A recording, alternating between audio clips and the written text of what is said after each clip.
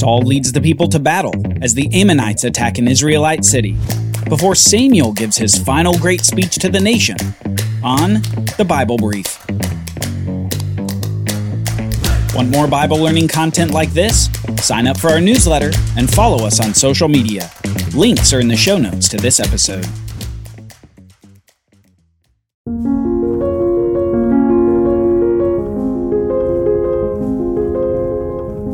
Israel has a new king, a king from the tribe of Benjamin, from the city of Gibeah. A tall, handsome king who would be strong to go out before the people in battle against their enemies. This was just the kind of king that the people wanted, even if he did come from a rather disreputable tribe in a disreputable city. Samuel had initially anointed Saul in private, before showing him to the people publicly at Mizpah. And when the people finally saw their leader, they exclaimed, "Long live the king!" The nation was excited to have this human king. They were glad to be like the other nations.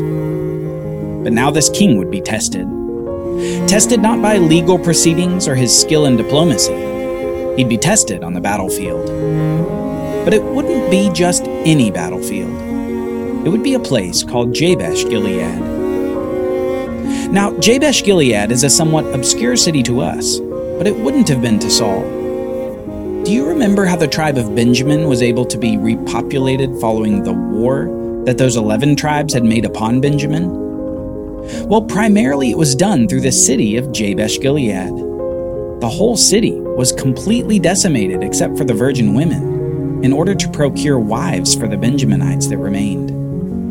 One of Saul's great-grandfathers somewhere up the family line had probably taken one of these women. And here generations later was Saul, the king of Israel. Now let's find out what's happening in this town of Jabesh Gilead that causes it to become a place for battle. We read this in 1 Samuel chapter 11. Then Nahash the Ammonite went up and besieged the city of Jabesh Gilead. And all the men of Jabesh said to Nahash, "Make a treaty with us and we will serve you." But Nahash the Ammonite said to them, "On this condition I will make a treaty with you, that I gouge out all your right eyes, and thus bring disgrace on all Israel."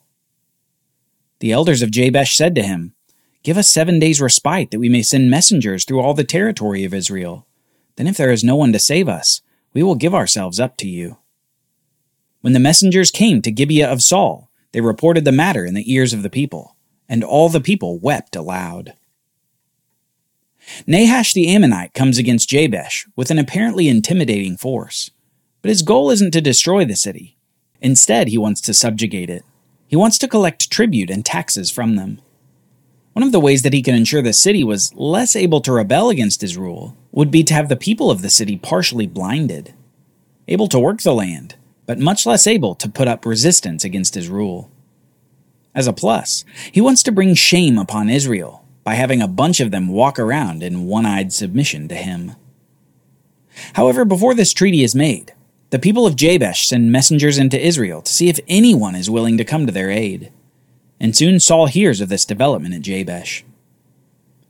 Now behold, Saul was coming from the field behind the oxen. And Saul said, "What is wrong with the people that they are weeping?" So they told him the news of the men of Jabesh.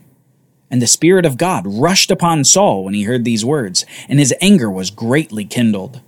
He took a yoke of oxen and cut them in pieces, and sent them throughout all the territory of Israel by the hand of the messengers, saying, "Whoever does not come out after Saul and Samuel, so shall it be done to this oxen."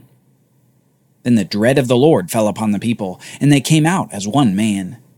When he mustered them at Bezek, the people of Israel were 300,000, and the men of Judah 30,000.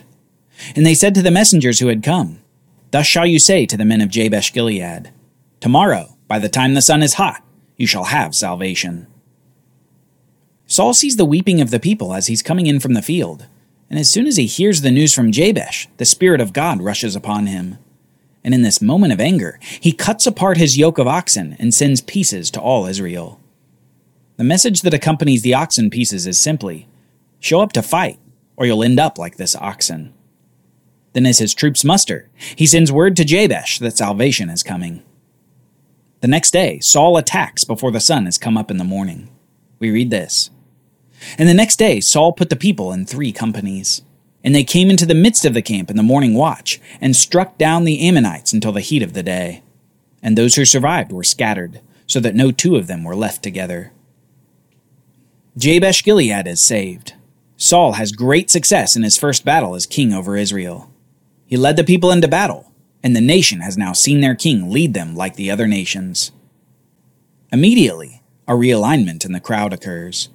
Those who doubted Saul's leadership shrink away, and others want to prove their loyalty to this successful king. We read this in verse 12 as the people come to speak to Samuel, with Saul close by. The people said to Samuel, "Who is it that said, 'Shall Saul reign over us?' Bring them in, that we may put them to death." But Saul said, "Not a man shall be put to death this day, for today Yahweh has worked salvation in Israel." Then Samuel said to the people, "Come, let us go to Gilgal, and there renew the kingdom." So all the people went to Gilgal, and there they made Saul king before the Lord in Gilgal. There they sacrificed peace offerings before the Lord, and there Saul and all the men of Israel rejoiced greatly. This scene quickly goes from tense to joyful. The people propose to Samuel that the men who doubted Saul's leadership should be put to death. And Saul interrupts the conversation, effectively saying, "No, today's a day for good, not evil." But notice his reasoning.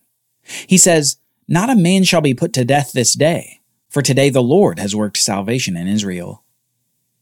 Rather than take credit for the victory over the Ammonites, Saul attributes the victory to Yahweh. Saul understands that it was God's presence that allowed them easy victory, and it was the Spirit of God that gave him the courage to lead the people. It appears that this king may have what it takes to be a godly leader. Samuel then leads the people in a renewal of the kingdom, essentially giving a fresh start to the kingship of Saul, so that no one will resist his rule any longer. And the people end the joyous event, sacrificing peace offerings to Yahweh. Soon, however, the people and the king are delivered a stern warning by Samuel in his final major speech to the nation. As you can imagine, this warning sounds a lot like the speeches of Moses and Samuel, but now it's colored by this new monarch, a king that was demanded by the people of Israel. We read this in 1 Samuel chapter 12. "And Samuel said to all Israel, 'Behold, I have obeyed your voice in all that you have said to me, and have made a king over you. And now behold, the king walks before you, and I am old and gray, and behold, my sons are with you. I have walked before you from my youth until this day. Here I am. Testify against me before the Lord and before his anointed king. Whose ox have I taken? Or whose donkey have I taken? Or whom have I defrauded? Whom have I oppressed? Or from whose hand have I taken a bribe to blind my eyes with it? Testify against me, and I will restore it to you.' The people said, 'You have not defrauded us or oppressed us or taken anything from any man's hand.' And he said to them, 'Yahweh is witness against you, and his anointed king is witness this day, that you have not found anything in my hand.' And they said, 'He is witness.'" The first thing Samuel does before the people is defend his integrity. It's as if he's using this as a preamble for the words to come. In a way, he's saying, "You've seen my life, you know I'm honest, and now I'm going to tell you a hard truth." Then Samuel begins a review of the nation's history so far. He explains that Yahweh himself appointed Moses and Aaron to save the people out of Egypt and to bring them to the promised land of Canaan. Further, when the people rebelled against God and served the Baals, God raised up judges to save them from their enemies. But when Samuel comes to the current generation, he rebukes them for turning their back on Yahweh, their king, asking instead for a king like the other nations.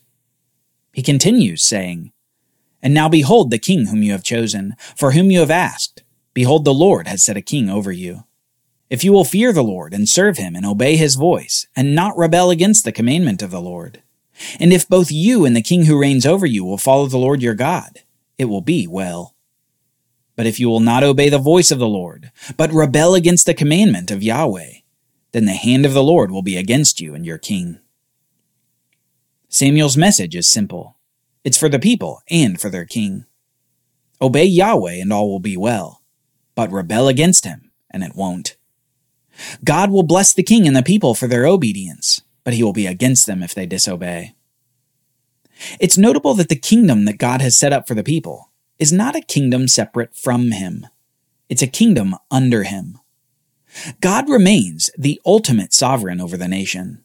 He's just allowed the people to also have a human king. Obedience to Yahweh is required, as it has been from the beginning.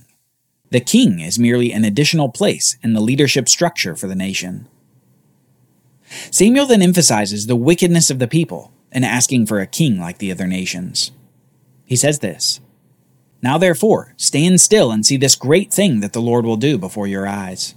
Is it not wheat harvest today? I will call upon the Lord that he may send thunder and rain.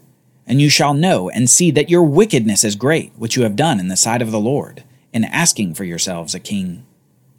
So Samuel called upon the Lord, and Yahweh sent thunder and rain that day, and all the people greatly feared the Lord and Samuel. And all the people said to Samuel, "Pray for your servants to the Lord your God, that we may not die, for we have added to all our sins this evil to ask for ourselves a king." And Samuel said to the people, "Do not be afraid. You have done all this evil.